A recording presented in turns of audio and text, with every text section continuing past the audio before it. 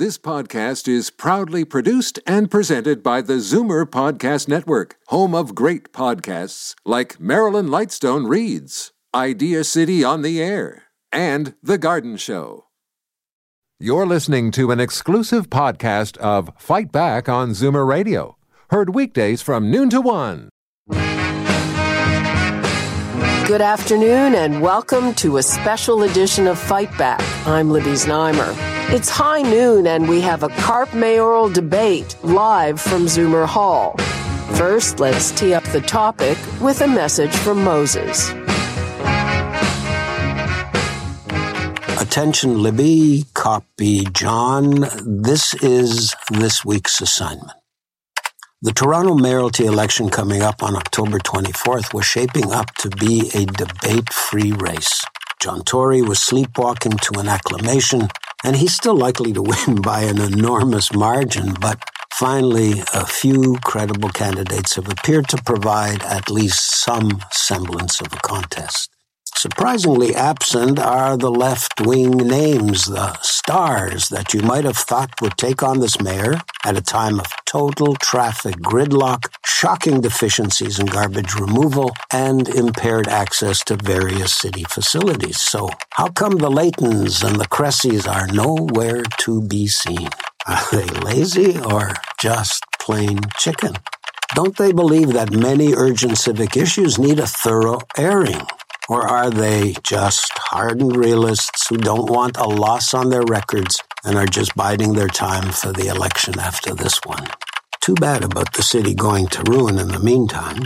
Please gather Toronto Mayor John Tory and 4 of the top contenders to at least bring some discussion to the fore, especially Zoomer-related issues which we believe should be front and center in this campaign. Moses.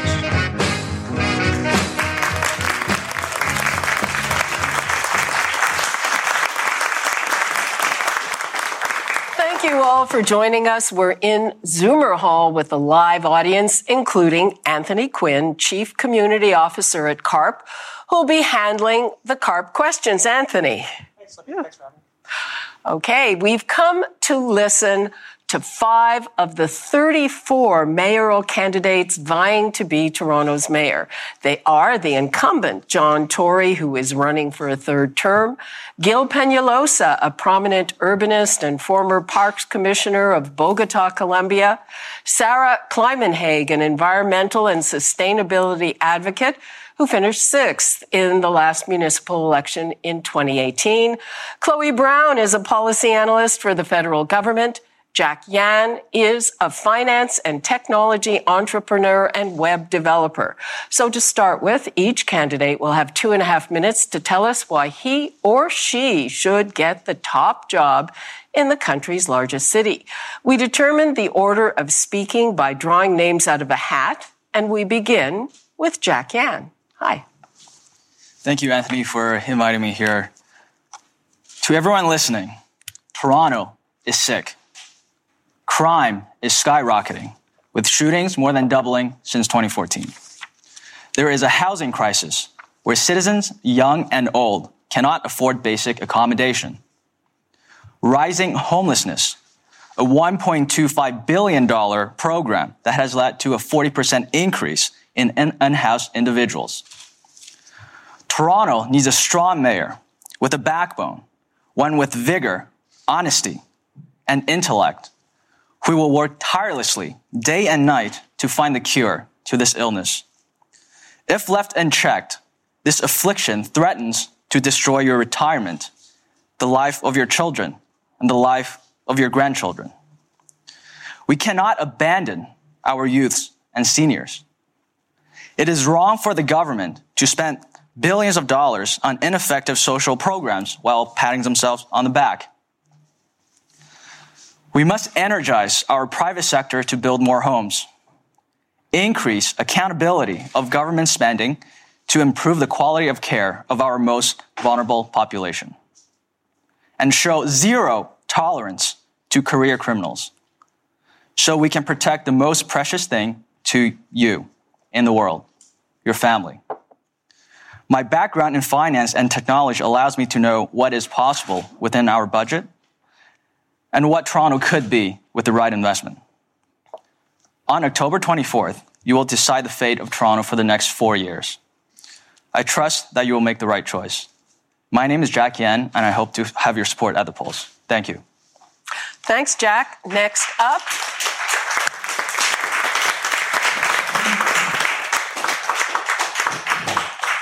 Next up is Chloe Brown.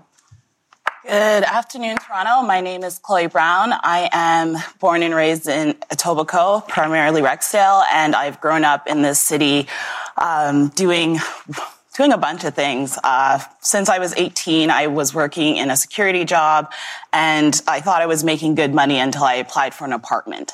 I didn't know at the time the apartment was being run by the Toronto Community Housing Corporation, and that's what really got me into politics. The system itself, it works because there are bureaucrats, there are planners that are working together to keep the city moving despite the elected officials that come to run it every 4 years. For the last 8 years, we have been subsidizing corporate Canada because that's been the agenda of John Tory as their, fair-haired boy. So I'm not surprised that we're here, but unlike what Jack is saying, this is not the end of the line. There is so much possibility here if we actually are focused on resetting the scales. And what that means is restoring democracy for the working class. I'm here to move beyond left-wing and right-wing rhetoric after, since 2016, we've been put onto teams of you're left-wing and you're right-wing because you believe in this and you believe in that. Well, unfortunately, the working class are not that easily swayed. We are right-wing and left-wing based on the issues that come to us. And it's time that we actually put investment and power into the hands of the working class people that we champion when we say diversity is our strength. It's time to go beyond theory and actually get into action and practice. And the only way that we do that is getting rid of the old forms of management that govern working class people. And it's not just John, it's Doug, it's Justin, it's all the dynasty boys that use their parents' power to not take up jobs, but to sit on corporate ladders and use that as an opportunity to look down on us and say, hey, solve your own problems because I did. The reality is completely different. I'm running because I, as a policy analyst, have heard you. You cuss me every day about where your programs and services are, and you have every right to be mad. The elected officials no longer represent the working class, and that is why I'm running. Because it's time to get power back into the hands of capable people who actually care about fixing their communities and not getting cottages away from the chaos. My name is Chloe Brown, and vote for me. Thank you. Thank you. Next up is John Tory. Thank you, Libby. I welcome this opportunity to debate as I seek the privilege of continuing to be your mayor. And I thank CARP for putting on the debate, and I thank the other candidates for taking part. I love this city, and I love working for you. I'm running for re-election because I believe Toronto needs an experienced leader to see us through some uncertain times, to build on the success of the past 8 years, but to navigate our way through uncertain times. Our economic recovery is underway, and it follows a devastating pandemic during which time I led a wonderful team to keep you safe and to support you. We have a $28.5 billion transit plan that is in place, agreed upon by the governments. I helped to bring it about. It is actually getting built now right across the city. Thousands more affordable and supportive housing units are built and in development. Our economic recovery is underway, and we've continued to attract new jobs and investment from around the world. I'm putting my experience to work to make sure that Toronto comes back stronger than ever. Every day, we've worked hard to create better lives for our seniors, with expanded dental care to seniors housing to better long-term care, many other things beyond that. I'm proud of my record working with the provincial and federal governments to make real big change happen, but there's more to do on all of these fronts. There's still much more housing to be built, especially affordable and supportive housing. This is important to ensure that seniors and their kids and their grandkids can afford to live in the city. And that's why I've put forward a plan to build more housing faster. I need a mandate to keep the transit plan on track. Even in this election, there are people who would start to pull that plan apart. And we just can't go back there. We've been there before. We need to make sure that we keep life in the city affordable in the face of rising interest rates and inflation. And that is why I've committed to keeping property tax increases for the operating budget below the rate of inflation. The city itself is looking at a more than $1 billion budget crunch this year. Dealing with that and protecting frontline services will require someone with experience to see us through. It will take an even greater focus on finding efficiencies and smarter ways of doing things. I know how to do that. Residents expect the nuts and bolts of government to be there, and I will ensure that City Hall increases its focus on that. I want to take the solid foundation that we've put in place these last 8 years, protect our progress, and use my experience to make sure that Toronto's bright future can become a reality. That is why I'm seeking a mandate to make these things happen, and why I respectfully ask for your support on October the 24th. Thank you.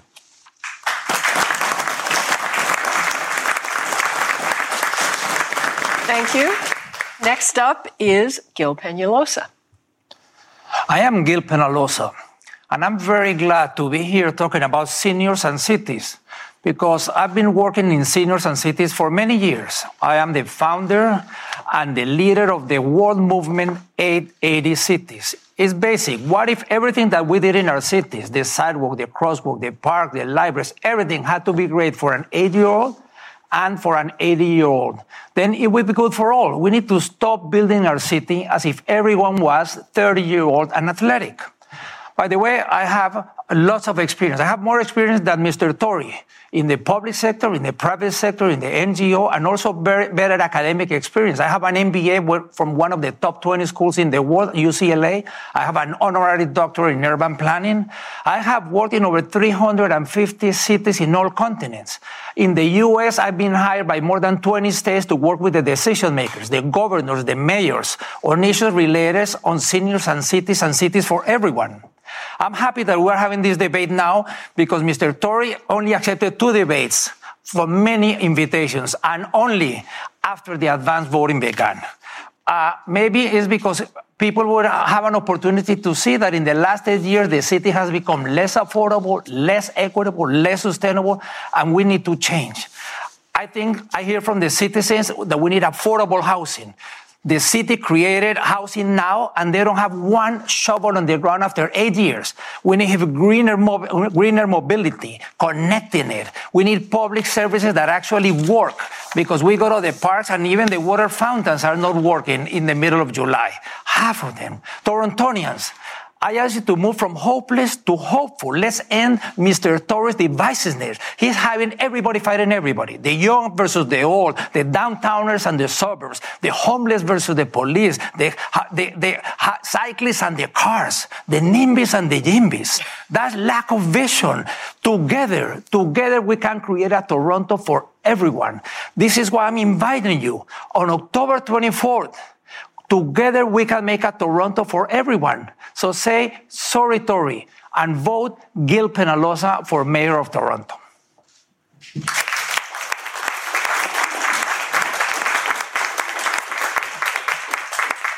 Thank you. Next up is Sarah Kleimenhaig. Thank you so much, audience who's here, listeners who are tuning in. Thank you, fellow candidates, for coming and bringing your ideas to the table. And thank you to the hosts who have created this opportunity for us all. I believe one vote for residents every 4 years is not enough to run a thriving city. I want Toronto to take a new approach to government that invites residents to make decisions on everything from how their taxes are raised to how housing is created in their neighborhood. I think that approach requires a leader that is committed to listening and collaborating with everyone from people in encampments to people in large corporations without favoring either of them. It requires a leader who's interested in working with those across the political spectrum. And it requires a leader who's directly in touch with the challenges that face so many people in this city. I'm 51 and I've spent most of my life in Toronto, and I love what Toronto has given me. And I've spent hours waiting for the bus in the rain. I've arrived at libraries to find them closed. I've lost treasured local businesses, and I worry about whether my children will be able to afford to live in the city.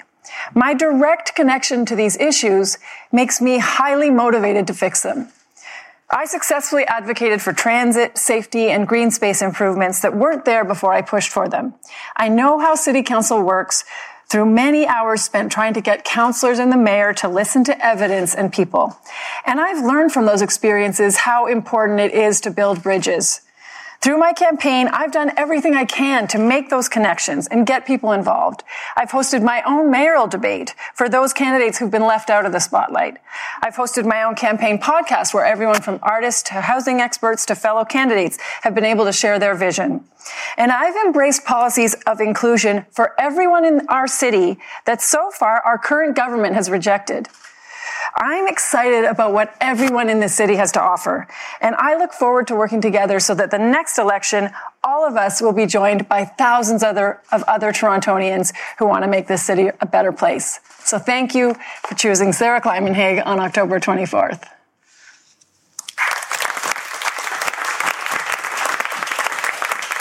Thanks very much. Now it's time for a short break, and we will be right back after this. You're listening to an exclusive podcast of Fight Back on Zoomer Radio. Heard weekdays from noon to 1. Live from Zoomer Hall, you're listening to a special edition of Fight Back with Libby Znaimer. A high noon showdown over public policy, opinions, and campaign promises. The CARP mayoral debate on Zoomer Radio and streaming on zoomerradio.ca. Welcome back. Nearly 500,000 people over 65 live in Toronto, and that's just under 20% of the population. If we add in younger Zoomers, that is the 45 plus, that number climbs to just under 49%. So how will the candidates make life better for them? We're looking for a lively and interesting debate, which is why we're not giving strict time limits for your answers, but please keep them to about a minute. When Anthony directs a question at you, and after the answer, you can all weigh in respectfully and briefly. You don't want me jumping in to cut you off. So, Anthony, you're up. Thanks, Libby. The reason for having a CARP debate is to ensure that the concerns of older voters are not lost amongst the many issues discussed and debated during the campaign. In this round of questions, we hope to hear not only your position, but also some solutions for these pressing issues. And my first question goes to Chloe Brown. CARP members tell us that their preference is to age in place, staying in their own communities and having access to housing and services that meet their needs. Toronto has a seniors housing strategy in place, yet thousands remain on waiting lists for affordable spaces. What is your plan to ensure that Torontonians can afford to live in this city as they age? Okay, so prong number one, rezoning. One of the biggest issues that I'm hearing from healthcare workers is that the rent is really high. So it's hard for them to provide affordable services. And they're also concentrated downtown where a lot of their banks and services are as service providers. So by rezoning the land, we can start by offering low-cost space to essential services and start bringing them to Scarborough, North York, and Etobicoke. Because in order for seniors to age in place, the services that they need should be co-located to their residents. And they shouldn't just be stuck in the downtown core. Seniors should be able to live, work, and play wherever they want to in Toronto. The biggest problem is that they have to come downtown. In order for us to actually challenge that narrative, we need to build not just affordable housing, but affordable industrial and commercial spaces. When we're looking at something like food security and the fact that Loblaws not only was a part of a bread scam for like 14 years and they're still pushing up the price through inflation, we need access to vertical gardens, urban gardens. We need access to aquaponics. All these things can help us offset the cost of some fruits and vegetables that we desperately need while bringing down the cost of our grocery bills. Okay, so people have a chance to weigh in on what you said. Yeah, I would just add that along with the zoning reform, which we absolutely need, aging in place requires that seniors are able to navigate their neighborhoods. Their sidewalks need to be cleared. They need to have wide enough sidewalks so they're not at risk. They need to be able to cross the street without getting struck by a car. They need to have transit. They need to have community gardens. So aging in place involves housing, but it involves more than that. It involves community. And right now, our city does not do a good enough job of making the streets, sidewalks, and neighborhoods accessible to seniors. So that's a big thing that needs to happen. I like your mention of sidewalks because it's incredible that 24% of the streets of Toronto do not have sidewalks. 24%. And it's a huge problem because anybody, including seniors, may fall. And if they're walking on the street, they fall, they might break a leg with black eyes, and they might be run over by a car. So the mayor has failed to build those sidewalks, and actually they have allowed councillors to veto anything doing sidewalks. Also, 80% of our cities for single-family housing. I plan to eliminate exclusionary zoning and allow anybody. Every single home can be subdivided from 2 to 4 units as people want. Many people are empty nesters. They want to age in place, but they cannot afford the house. If they split it in 4, they live in 1/4 and rent out the other 3. We're going to have hundreds of thousands of homes as of right. Libby, I'm happy that there's quite broad agreement around this table behind an element of my 5-point plan for housing, which is to change the rules such that we can have more triplexes and duplexes and mid-rise development along transit. So I think that's important. I think the one question that hasn't come up yet is that of affordability.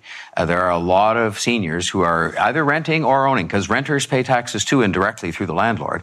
And I think we're going to have to reassure people that they can stay in their homes, afford to stay in their homes by keeping taxes low. That's the one thing a mayor and a city council can do. And then beyond that, I think there's a lot of other things that we're doing now that we have to scale up, which are like the Renovate Home program, the Home Share program, which CARP has been a part of. These are things, the community bus that helps seniors to get around a little more easily and not have to walk as far to the bus stop. So these are all things I think that support the notion of seniors staying in homes, but also the question of affordability is going to be key to all of this. Small clarifications of 10 seconds.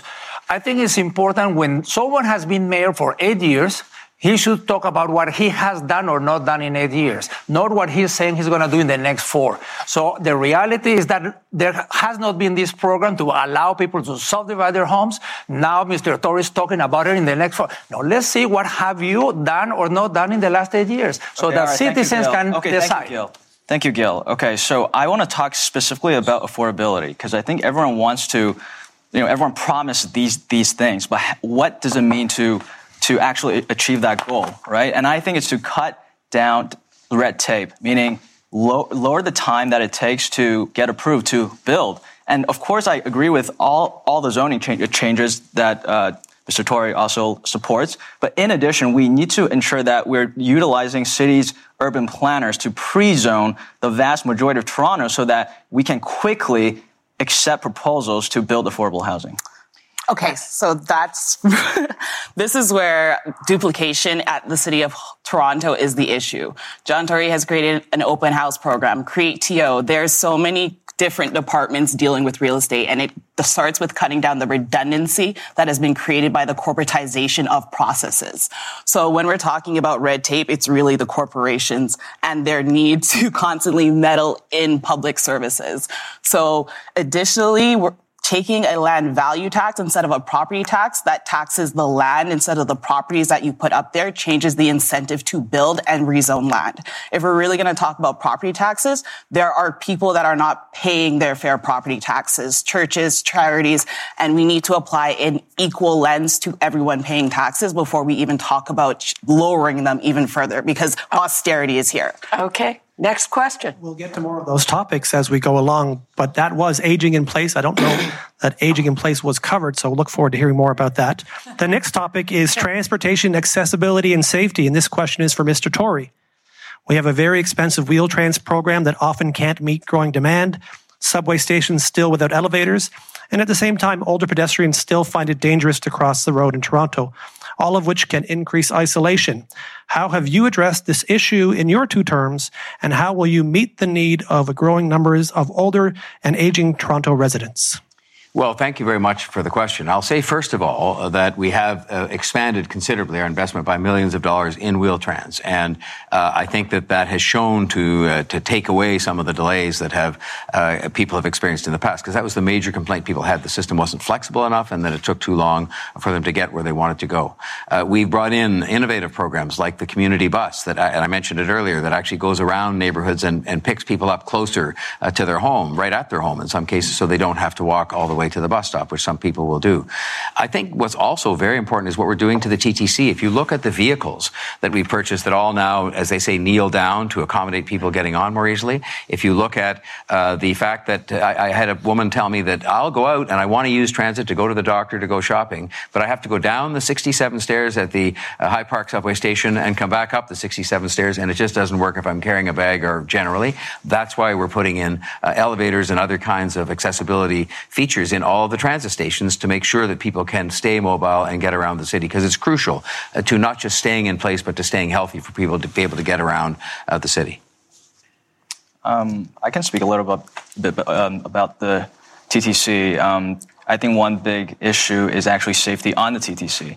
And that is something that I think has been overlooked by the city and by Mr. Tory, I think. Every time I speak to people on the street, there's a lot of uncertainty about whether they're going to be assaulted or robbed on the TTC, or just general uncleanliness. And I think this issue needs to be looked into, and the city has the resources to do so, especially when you look at the waste that we're spending on other programs that are, like the renaming of Dundas Street, $2 million there, and there are many, many other instances like that, or the $12,000 umbrellas on the waterfront, right? These are things that I would get rid of and reinvest into transit safety.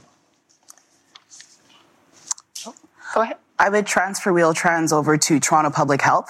It should be a dedicated accessibility route that is managed between a network of local health integrated networks, so that there are dedicated routes and ecosystems that seniors use, and they're only for seniors. Additionally, when John Tory decided to make 12-year-olds ride for free, it really put the cost on seniors and the rest of us to subsidize those rides. The seniors could have paid like $1 for the same ride, and that could have brought down the cost of transportation. But the goal was to make families happy. And this is where democratizing the system becomes really essential, because, I don't mind subsidizing seniors if that means they can actively age and do it well. But if I'm subsidizing kids as well who have parents that can pay for it, it makes the scales unbalanced. So making sure that we have senior-focused policies and programs across all of our departments is essential. And it will also help by creating a first and last mile connection for a lot of seniors across the city who don't necessarily want to go downtown for their services. So I'm going to jump in there about fares, because you mentioned child fares, and it's one of the things I've actually been happy with, that we've had free child fares. As a mother, it's made a huge difference. But I have heard from so many seniors who say, why can children ride for free, but we can't? We're on a fixed income. We need access to transit. And I totally agree. And free senior fares is the next step. And it's one I've already committed to with my platform. We need to pay for Wheel-Trans, but we need to make sure older adults can stay on the TTC as long as possible. And how do we do that? Well, we have the free fares for transit for seniors. We don't have any more broken elevators. We make sure frequency of service is reliable. And we work on our roads so that they're safe for seniors to walk to the bus stop and they're accessible. I want to reallocate road space so that on every road, there's at least one lane that a senior can safely occupy. And that makes our whole city more accessible. So doing all these things, and the issue of funding for TTC is a real one. Of course, we don't want to have free fares at the cost of service, but we can do both. We can have high quality service and free fares for seniors. I think that every senior knows that every trip begins and ends by walking. We walk to the car, we walk to public transit, and it's not safe to walk. What the city have done is only these ridiculous signs that says senior safety zone begins and 3 blocks later senior zone ends. Shouldn't our whole city be safe for seniors and for everyone? So this is something that is simply basic. Of course, also on public transit, we need to make it free. But for the people, for 3 groups, the seniors on fixed income, the people with disabilities, and the people on welfare. It's not about giving to everyone, because, of course, we don't have money to give it free to everybody. Like you just said, the children, giving the wealthy children free, it doesn't make any sense. In 2022, we should be subsidizing by need, not by age. But seniors on fixed income should have free public transit. Which brings us to the question of affordability. It's a big issue for everyone, but especially tricky for those on a fixed income, Anthony. Thanks, Libby. The next topic is affordability, budget, and taxes. And this one is for Ms. Kleimenhaeg. Inflation and rising costs amongst all categories can make it almost impossible for many to live and thrive and even enjoy life in a major city like Toronto. What can taxpayers, especially those on fixed incomes, expect if you are our next mayor to help them weather the rising cost of living? Well, first of all, I would like to go to seniors to ask them what's the best way. We've heard from our mayor that he believes low property taxes are the best way. Some people may agree, but there's others who would say, no, what matters to me for affordability is that the transit is free. What matters for me for affordability is that the Parks and Recreation Center is open. Everyone has a different view of what makes the city affordable for them. So I think we need to go directly to them and ask them what makes it affordable, and then bring them into the budget process. Bring them in. Let them have a voice. Let people have a voice on what their taxes are, how they're paid, what they pay for, how we generate revenue. People have a lot more to contribute than we've allowed them to. And I think by opening up our budgeting process, by making it clear, transparent, our politicians fully accountable for every dollar that gets spent, that's how we make this city affordable. That's how we improve quality of life in this city. And that's how we give residents what they need, by asking them and getting them involved in the decision. 5 seconds left. Everybody. Okay. So the affordability question also comes back to rezoning. A lot of the issues that we have in terms of getting the services that we need is that they're too far from us. When we're talking about like a 15-minute neighborhood, that means having healthy grocery stores. It means having recreation. It means having medical services, therapy. And that can only happen if we change the way that the land is used. After World War II, the standard of living was the single-family home with a fence, and that has carried on into now. The reality is that we all need different types of housing because our bodies and our situations change. During the pandemic, like both my parents' partners died. It really changed the way that I had to function because all those promises of, yeah, I'll take care of you when you get old, they came real. I can't afford a place to put both of my parents. And the reality is that they'll need apartments in the future. They'll need to downsize. And the only way that we can do that for them is by building mid-rise, high-rise buildings to make up for the fact that every story of lost affordable housing drives up the cost of building housing. So sorry, go ahead. We've got to. Libby, I think what we really need to focus on affordability on this discussion is what a mayor can do in the position that we're all seeking. And we don't have control over some things, but we do have a degree of influence over things like the TTC, which we've been discussing, and we have discounted fares for seniors. I'd love to be able to promise all kinds of things, but the discounted fares, we have something we introduced called the hop-on, hop-off 2-hour transfer, which means you can go, if you're a senior, to a doctor's appointment and come back and not have to pay twice. A significant discount for seniors. We have a 50% discount for all seniors on rec programs they participate in. But then most importantly, meaning in terms of the quantum of what seniors have to pay each year, whether through their rent or as homeowners, is taxes. Because it's a big bill relative to all these others, if you think about it. And if we want people to stay in place and remain healthy, we have to keep their taxes reasonable so they can stay in their homes financially. And that is why I've pledged to keep increases in property taxes for the operating budget below the rate of inflation.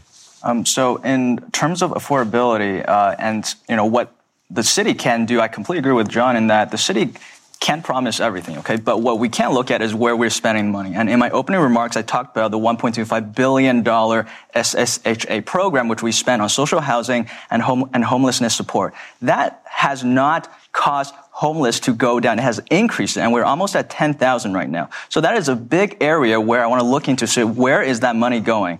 And through that, I would like to actually offer free TTC for everybody. That is possible, according to my budget calculations, and you can find that on my website. And another thing I want to talk about is the improvement to public amenities like libraries, gyms. All that stuff is important, and I don't think we should be cutting funding for those when we have this giant tumor on the budget that is not being looked into, and I believe for political reasons. I'm sorry. I think from the point of view of affordability, it's very important to talk about equity. For example, when we lower from $3.25 to $2.25 public transit, for the wealthy people, it doesn't make an incentive. But for the low income, $2.25 is way too high. So for the seniors on fixed income, we should have $1 a ride or free. Same thing for people on welfare and same thing for people with disabilities. So we also have to provide a lot of the services. The reality is that from the affordability, for example, we should not just focus on people that own homes, because that is Mr. Tory's only concern. Property tax, property tax, property tax. How about the people that are renting? He has voted against having criteria to qualify the rental buildings, red, yellow, or green. He has also voted against having rent control when the buildings have using public funding. So I think affordability is about everyone. Okay. We are ready for our next question. Anthony. Thanks. We're back to Gil now for this question. CARP advocates to our members that the best way to keep going is to keep going. But the city has a role to play in that, providing opportunities that are age-appropriate, accessible, and affordable as a way to ensure that the older population remains healthy. That will save lives and save dollars. What's your plan to help older Torontonians live healthfully? I think that must be a priority. We need to have Toronto could be the healthiest city in Canada for everybody at all ages. But older people is even more important. We need to be able to live older, healthier, happier. For example, we need to have programs. The city has practically no programs for people over 60. They only focus on the 5 to 12, 12 to 18, and over 60 is critical. It's 1/3 of our lives. A full third of our life is over 60. And sometimes the city perceives that people over 60 are only in the last 3 years of our lives when we're very dependent. No, the other 75%, 80% of our lives as older adults, we're very independent. We got to multiply the activities in the parks, in the libraries, in the recreation centers. This is also about sociability. It's about meeting with others. It's not just doing walking paths. It's organizing walking groups. This is about mental health and physical health and happiness and loneliness. And there's a lot that we could do, but not if we got all of the services as Mr. Tory has been doing in the libraries and recreation and parks. You know, I think a lot of it is programs that I've mentioned today, but I think they're worthy of making sure people know that there are, for example, 75 seniors active learning centers across the city, which are precisely meant to provide the programs for people. And that's up 8 since I took office. In fact, the budget for this area in these recreational programs, the overall budget has gone up every single year that I've been mayor, and the budget for the library system has gone up every single year. We have senior-friendly fitness equipment that has been put in place specifically to make sure that it is I'll call it sensitive to the particular needs of seniors. We do have older adult centers spread right across the city for these activities. And as I mentioned before, a 50% discount in all of these programs for seniors who sign up. And so I think it's these kinds of programs that are made available to people together with the kinds of transportation initiatives we talked about to help people get there that are going to be key to keeping people healthy. And the mobility is a big part of it too. Mobility meaning to get to and from these kinds of programs that people can take advantage of. Just jumping in, since you said the library budget has been increased every year, I thought that this year the library budget wasn't being increased. And this is one of the things, is that low property taxes doesn't just mean low property taxes. It means other things will be cut. Now, I'm not going to stand here and say we have to have higher property taxes, no more than I'm going to promise free fares for seniors. But I am going to say, as a mayor, I'm committed to that. I'm committed to free fares for seniors, and we can do it. The city can do anything. The city is all of us. And it's true. What can a mayor do? A mayor's one person. A mayor has only so much hours in the day. But if the mayor engages all of the city together to make the decisions together on property taxes, to make the decisions together on how to fund TTC, to make the decisions on which community centers we have, on opening up labor issues. We still are restricting people from accessing being lifeguards because of the vaccine mandates that we still have. We need to get rid of those labor shortages so that we can have lifeguards at our pools, so we can have our libraries open. So if we get the whole city involved, it won't just have to be the mayor who does everything. It's all of us doing it together. And we as a city need to decide, what do we want? Do we want low property taxes? Do we want a cleared budget? Do we want libraries? Do we want transit? What do we want? Let's decide together. Sorry.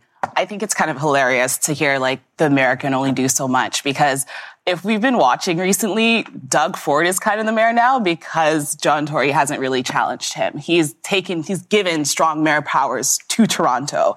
And during the pandemic, we all watched as the government created all these income support programs to help people. So I do not buy that the government can only do so much. The elected officials choose to do so much. And this is where, when it comes to senior recreation and affordability, we have public boards, over 100 for agencies, boards, and committees that are in the city. If we are mandating that seniors sit on all public boards, we could have the representation we wanted. It is a matter of the elected officials actually going to bat for the people that they're supposed to represent. And this is why I'm talking about corporatization, because after 8 years, all we have is that shiny sign down at City Hall that every port city now has.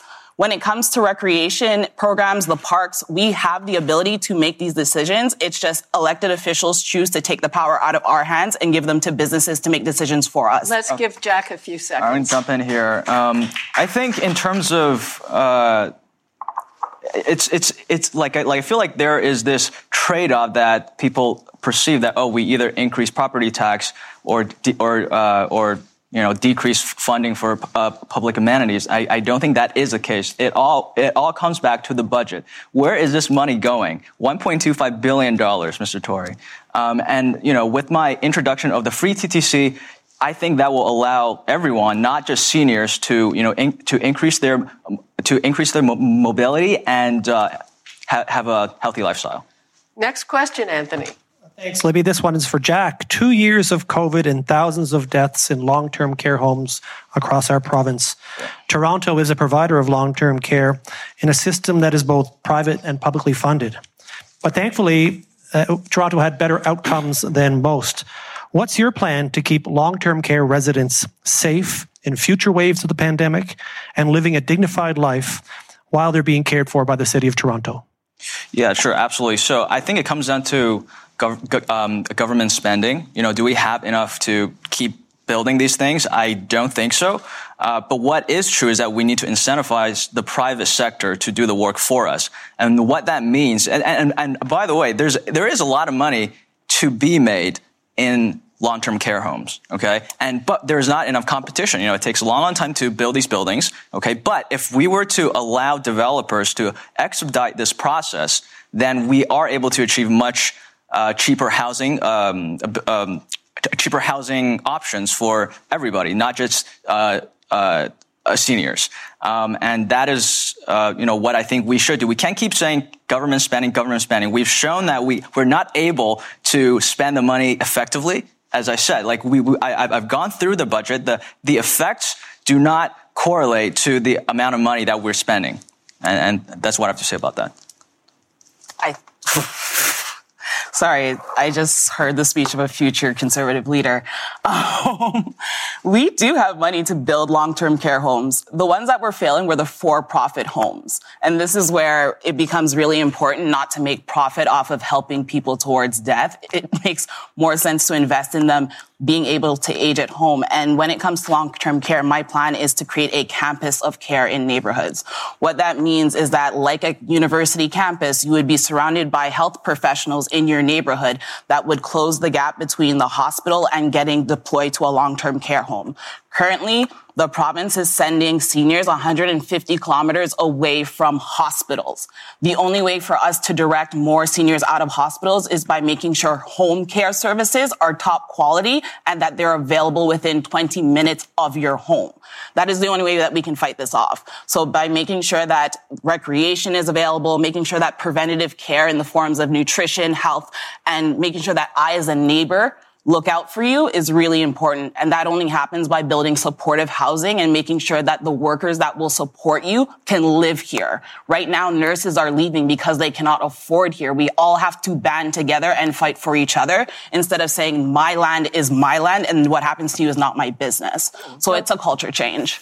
Can I just say, I think that the campus of care concept is actually one worthy of giving further thought to. But if you go back to the question, and you look at what set apart our long-term care home residences that we have, I think we have 10, and we've got another one we've made a huge contribution to in Scarborough that's being built, $175 million city contribution.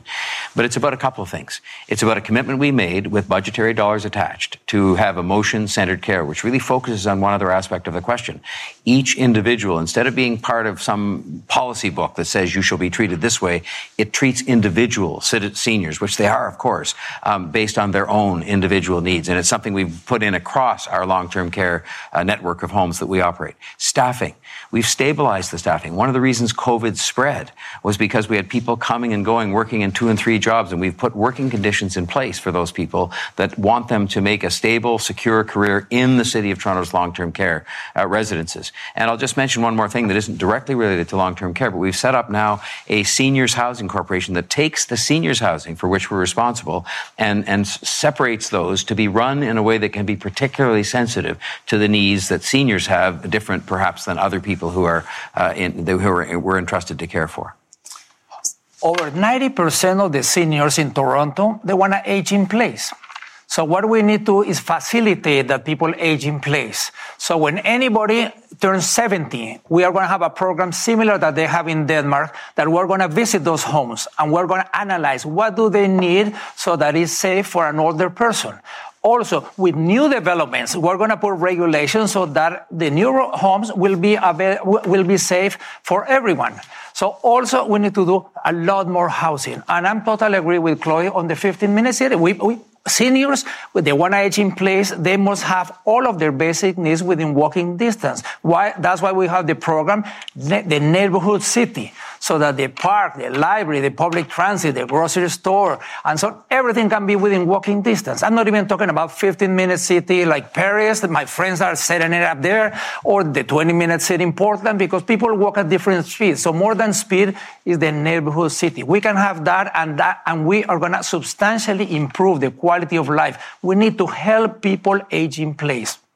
So how we keep long-term residents safe in future pandemics. Now, I'm not a doctor or an epidemiologist, so I want to hear from the long-term residents and I want to hear from those in charge of them what the mayor should do. But I can tell you what I think a mayor shouldn't do, because as Gil said, what we need to do is keep people healthy so that as few people as possible need to go into long-term care homes. So how do we keep people healthy as older adults? I can tell you what a mayor shouldn't do.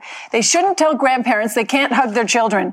They shouldn't tell children they can't come and bring food and care for their parents during a pandemic when what's most important is family. We shouldn't tell older adults, we shouldn't close the opportunities for them to have recreation.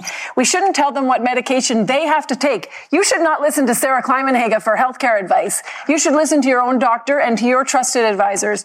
And you should, I don't want to close playgrounds, tape off benches. That's what a mayor shouldn't do, because these things are critical for health. So it's really important. Thank you. Okay. It's time for a break. We'll be right back. You're listening to an exclusive podcast of Fight Back on Zoomer Radio. Heard weekdays from noon to 1. For the record, we plan on holding these candidates accountable. Now back to a special edition of Fight Back with Libby Znaimer, the CARP mayoral debate on Zoomer Radio and streaming on zoomerradio.ca. High noon, live from Zoomer Hall. Welcome back. Now I get my turn. And I'm not a pessimist, on the contrary. But as I move around the city, the sense I get is of a city that has given up trying to manage and coordinate and deliver the basics while we're in the midst of a tremendous growth spurt. And that growth seems to be the justification for dirty streets, overflowing garbage cans, year-old potholes, abandoned construction equipment blocking traffic lanes, the stench of overflowing sewage invading a neighborhood, a problem that has been recurring in certain places for years. Now, obviously, the pandemic set us back. But Toronto has about 40,000 employees who were paid in full to do their jobs throughout. And you all have great ideas. I've heard a lot of them. But what I want to know is, how are you going to get things done? Gil. Well, first, I think that the staff at the city are demoralized. I think that they feel that the elected officials and their top-level staff have failed them. I think that anybody that goes to work for the city, they want to change the world, but then and that's why they're leaving. All departments have huge vacancies. Wait. I tried to confirm that with the city spokesperson, Brad Ross. He said there is a 12% vacancy rate, and that has been consistent through years. It's much higher now in places like the planning department. But anyway, I'm going to work with them. They're magnificent people. My priority is going to be how to reignite that flame of wanting to work with the city. So I do think, and I think that we could do a lot better. I don't think the problem is staff. I think we need to elect not only a new mayor, but also a lot of the new councillors, and maybe do some changes at the top. But the majority of the staff, I think they are good if they're motivated, if they're empowered, and if they're allowed to actually do their job. So when you say changes at the top, you mean that you would take out a few senior bureaucrats? Yes, I think so, because they have been failing. When we see the parks, that they don't even open the water fountains. Half of them were not open in June. By the way, the mayor didn't know that until after 8 years as mayor. Maybe it's time that we have a mayor that actually walks or takes public transit or uses public parks as a normal part of their leisurely life. Yes, if a person cannot even open the water fountains before half of the water fountains by July, obviously that person should not be running parks and recreation. So I do think that there are some areas in the city where it's not the staff. The staff, they know what to do, but they are not having the leaders at the top to actually do what needs to be done. Yes. How are you? Well, Libby, I'm not satisfied with our performance. And in fact, in a number of areas, we've given some direction. And let's remember, we did go through an awful pandemic where it made it much more difficult for some of the people to do their jobs. And you're seeing some of the consequences where now, and when I talk about recovering Toronto, part of it is to recover people back to doing their jobs the way they did them before. But I think that we have to place a greater priority on some of these things. And people talk about the washrooms not being open in the winter. Well, the fact is those washrooms were built decades ago, and nobody thought that they should be open in the winter back when they built them. But the process of winterizing them, on which we've set aside millions of dollars in the capital budget, is not an overnight thing. People know that from renovating their own homes, that you can't winterize something or just do it at the drop of a hat. We have to do better on some of the things that have been mentioned, and we will do better. We can do better, and we will do better. The sewage that you mentioned, I can tell you right now, the likelihood of that is that was caused by the fact that the system was put in place decades ago that mixed together the stormwater and the sewage. And we're spending billions of dollars, started under my watch, to make sure that we separate those systems and put holding tanks in place so that doesn't happen. But again, that's a multi-year, multi-hundreds of millions of dollar project that is being done. These things are being addressed. There are problems coming out of the pandemic, and the job, I think, that has to be handed to an experienced leader is to go in there and make sure that we can do better and that we will do better. Yeah, but we're not getting the basics. I mean, it really seems... Which basic are you talking about? No, which one? Well, go ahead, Nate, talk about it. I drove down Bay Street at the end of the summer. We want to revitalize our downtown. It's full of potholes. Why weren't those potholes filled? 180,000 of them have been filled. And the fact is we rely on people to let us know where they are. And I think actually we have a pretty good record of getting out and filling them. 180,000 so far this year. And that's the problem. You're relying on residents to tell you to do your job. Meanwhile, you're the leader and you should be setting visions and a plan for us to co-opt onto. Like, one of my biggest beefs with you is that you put Tracy Cook, who has 20 years of policing experience as the city manager of infrastructure and development. Tracy has never come across engineering plans, built anything, but you gave her that job. It's one of the highest positions at the city, and she doesn't have experience to do it. That you have to come to understand. So you're rewarding party loyalty. No party loyalty. But that's the thing. Like, she doesn't have the credentials. And I hope you would agree with me that people who have one particular kind of training can become excellent public servants. And she, we're talking about building infrastructure. We have people that are engineers and construction people. She is an excellent public servant. Can we just take this away from an individual public servant? I don't think we want to be risking any lawsuits here talking about people behind their backs. What I want to say is we need to know why isn't it happening? If we have people who are saying they want things to happen, why isn't it? Why aren't we getting the potholes filled? And so I think that the city is really trying to do too much. If we can't do our job, let's do it more easily. If we can't find hundreds of millions of dollars, let's do things easily. Let's do things nimbly, flexibly. Countries around the world are doing all sorts of things differently. If you can't build a multi-million-dollar bathroom, what can you create so someone can go to the bathroom there instead of in the bushes? You know, the sewage problem. Why don't we, the sewage problem. We have, one area is in Rockcliffe.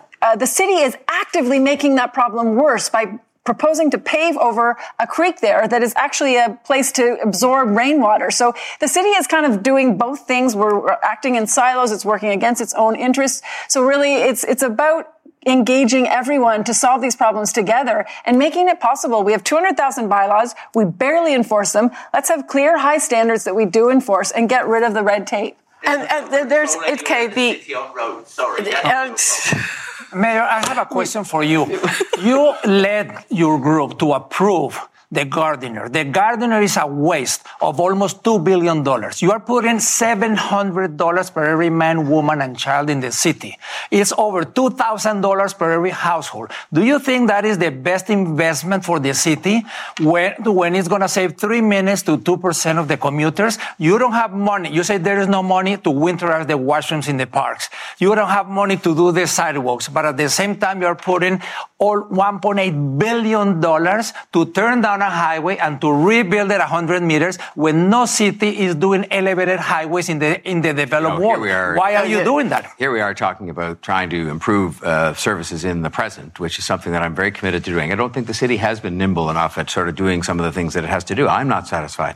But the last way to go about improving services for the present and the future is to go back and revisit a decision made 7 years ago about the Gardiner Expressway, and on which, if you stop doing it today and stop work that's already underway, there won't be any money saved. This is money that's proposed to be spent that won't be saved. And that we had the debate, we had the decisions were made 7 years ago, and I'm for, just like the transit plan, just like the housing, just like the city's finances, that you're going to need experienced leadership to see us through, carry through on the decisions we've made, and not go back and start revisiting and reversing and redebating and rediscussing decisions. That's one of the reasons that leads to inattention sometimes to the things we should be focusing on. John, you say, excuse me, you'll get your own debate.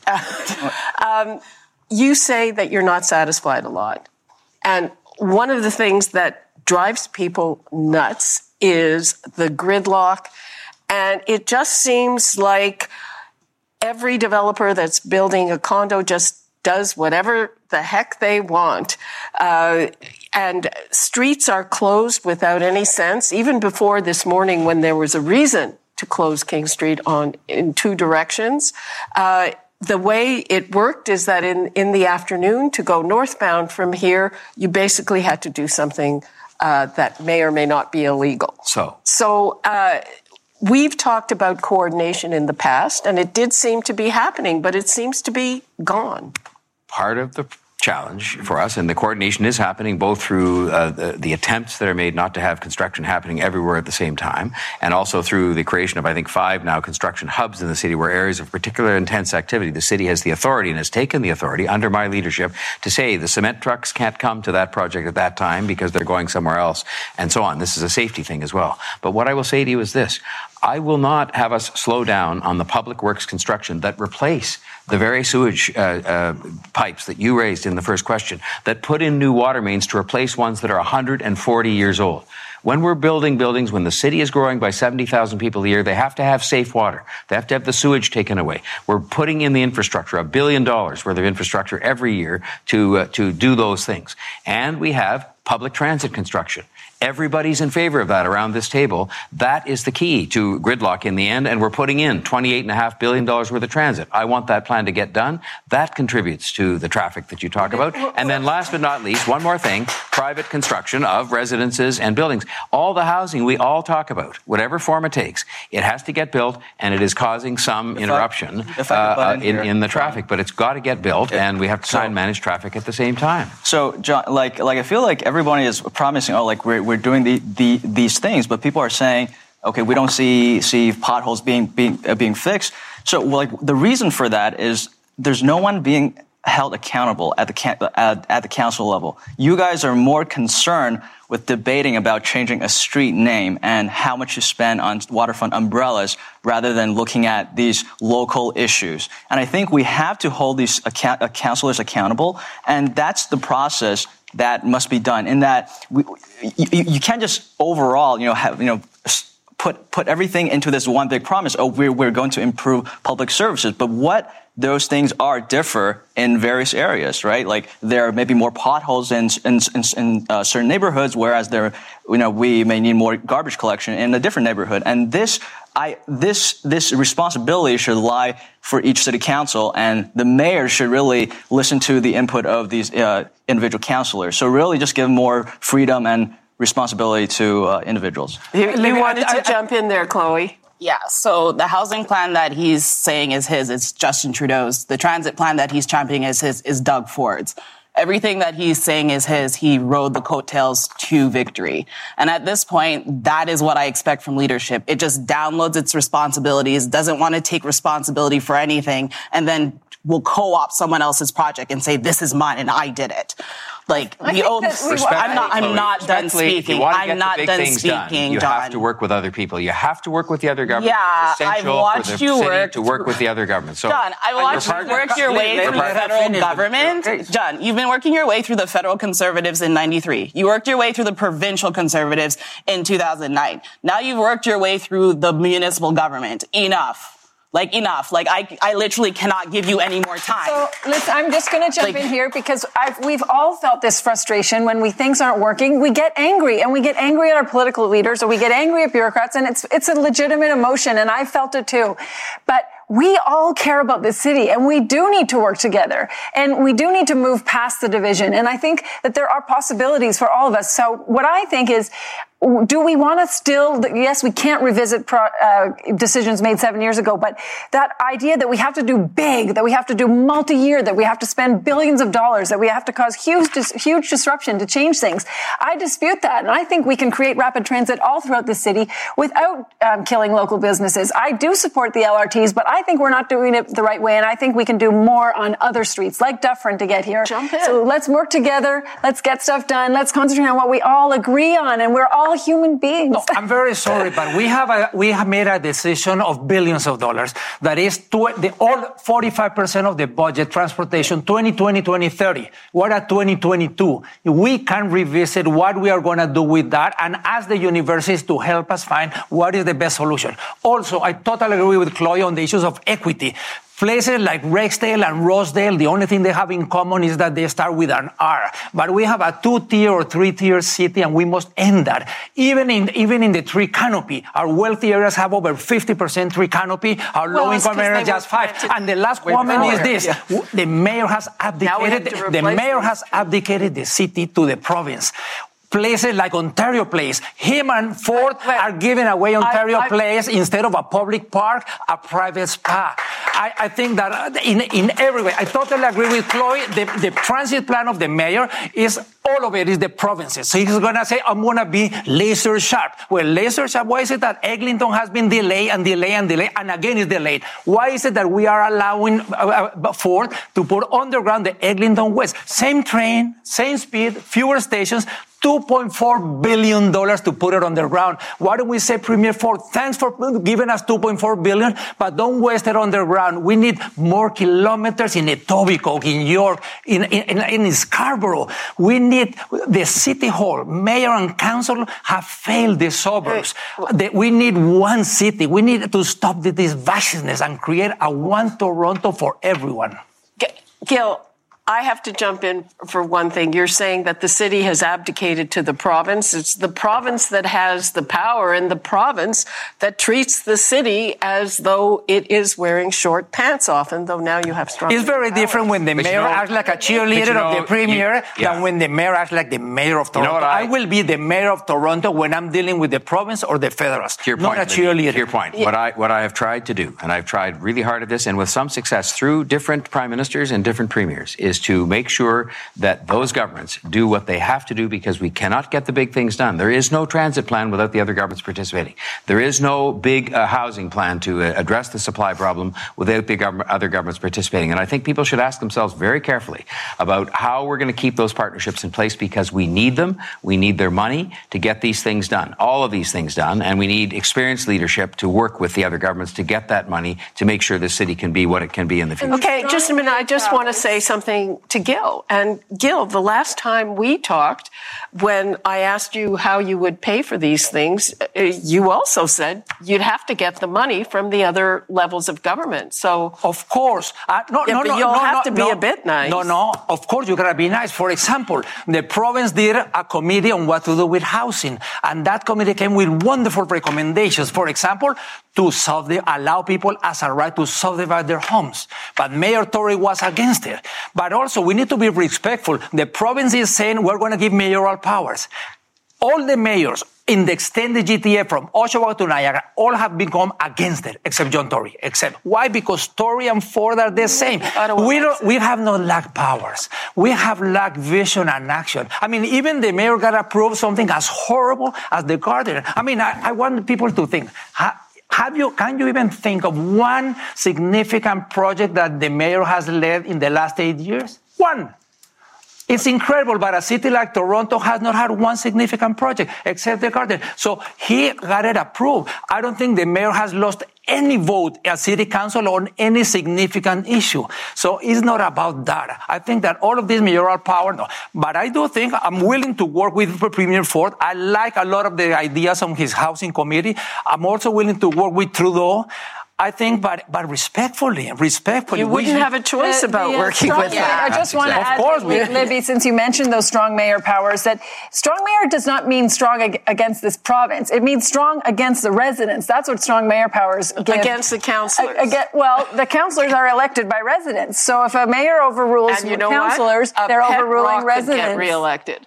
So there's lots of issues around our democracy. We could have a whole other hour. But the point is, to me, how we stand up to the province and the federal government, how we have a strong negotiating position is by doing things well in our city and by engaging our residents together. So we stand up together. Well, I can say how we can be strong against Doug Ford is that we have to stop avoiding certain political issues. Okay. We have to be the mayor has to be willing to speak out against the amount of pressure that the province is putting onto the city through, taxes. Like, we're basically shouldering all the burdens of the rest of Ontario. It's not fair. I mean, do you have phone calls with Doug and you tell him, hey, why are we being taxed like this? And what are we getting back? And I don't think, from what I've read, we're paying four times as much taxes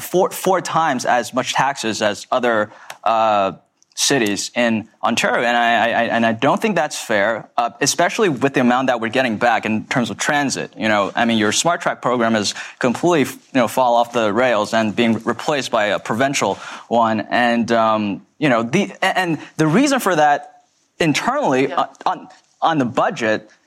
I keep going back to the budget is because there's not enough focus on slimming down the fat. Like, where is this money going? I keep going back to this wasteful spending on public properties like umbrellas or these street signs to replace a name, millions of dollars spent. This is no way to spend taxpayers' dollars. And the mayor needs to be held accountable for that. Just a minute. Please respond. Well, I will just say that people want to look at 8 budgets that I brought forward, and in those 8 budgets, we've held property taxes increases to at or below the rate of inflation, and at the same time, expanded extensive numbers of services. We've engaged in all kinds of projects, whether they be transit projects, and we are contributing to those. They're projects that we are partners with the federal and provincial governments, not their program, it's our collective program. And I am laser focused on making sure that plan, the first one we've had in the history of the city, where all 3 governments agreed on how to pay for it and what transit will be built, that it gets built. Because that's what people expect from leadership, experienced leadership. I'm the same with the housing, and I'm the same with the management of the city's finances. We've got a problem with the city's finances in these uncertain times. And, the solution is not to take a look at what we can do less for people who are the most vulnerable, including people who are experiencing homelessness. The task is to find better ways to do things, and we've had to do that every year. We had to find $1.5 billion in savings and efficiencies during the pandemic. So we weren't just saying to the other governments, you pay for it all. And we made our contribution by working hard to find better ways to do things, and we will continue to do that.